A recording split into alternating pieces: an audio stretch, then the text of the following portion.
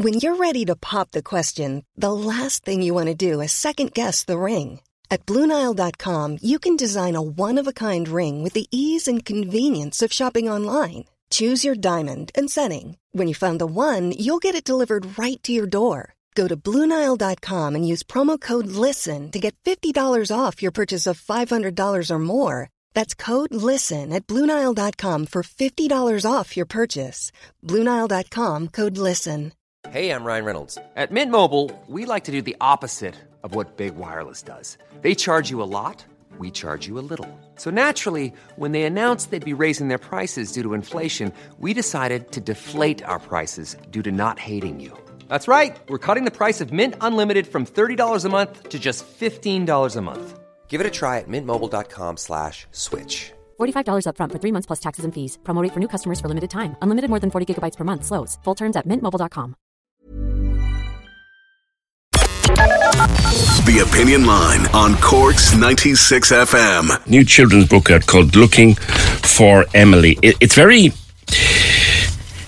heavy content. It's a heavy story, but it's written for children. It's like a murder mystery. It really is it's kind of an adult theme written for children. And the author of the book, which is called Looking for Emily, is Fiona Longmuir. There she is. Is that two I'm going to, lads, and not one? Fiona, good morning to you. Good morning. Thank you for having me. Delighted to do so.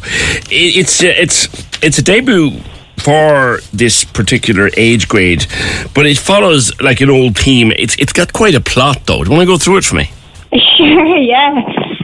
So we join our main character, 12-year-old Lily, as she gets ready to start school in her new hometown, and she's furious about having moved from the city to the seaside. She's sure that nothing exciting is ever going to happen to her ever again.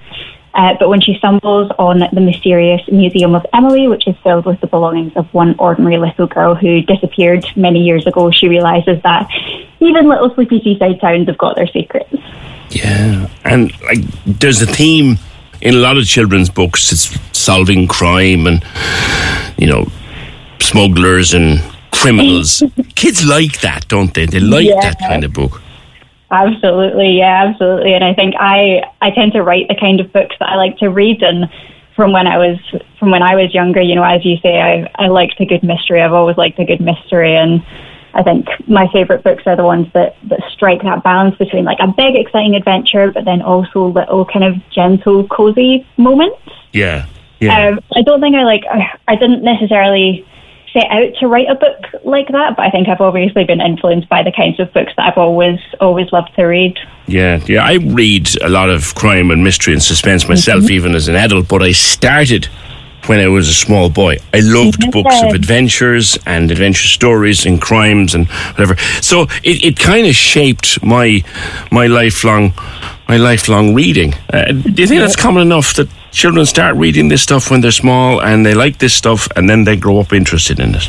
Yeah, I definitely think so. And I think you never read again the way that you read when you're 10. You know, it's those books that you read at that point that I think really shape who you become as an adult. Definitely, yeah. I can still see patterns in the things that I like to read and the things that I think are important or fun or, you know, all those sorts of things from the things that I read when I was kind of, you know, between 9 and about 12. Yeah, you're right about kids that are stubborn and are a bit of an oddball. Yeah. Is there a bit of autobiography going on here? I think there is, yeah. I was definitely a stubborn oddball little kid. I don't think I ever managed an adventure quite as grand as what Lily does, but I think the book's definitely filled with little bits of me, so stuff that I like and kind of my values and things that I think would be fun or scary, or I think a lot of people who know me read the book and went, yep. Yeah. That's Fiona. There's a teacher in this who a very strong role, Miss Hannon, and she really influences Lily. And a lot of kids' books, I think, that I would have read when I was younger would have always had a teacher or an authority figure who was a good, solid influence. Yeah. It's an important message there. Yeah, I think so. I think the importance of a really good teacher can't be overstated. You know, kids spend so much of their time at school, and it's the first place that they get to really taste independence where they're away from their families. So I think they do a lot of growing up in school. And I still remember so many of my really good teachers. You know, my high school English teacher is actually in the acknowledgements of the book, because she was such an important influence on my life and my writing. So yeah, I definitely wanted to, you know, there's teachers who aren't so great in the book as well. There's some kind of teachers who like to throw their weight around a little bit, but it was really important to me to have that positive. That reflects real life as well, doesn't it, though? Absolutely, yeah. Yeah.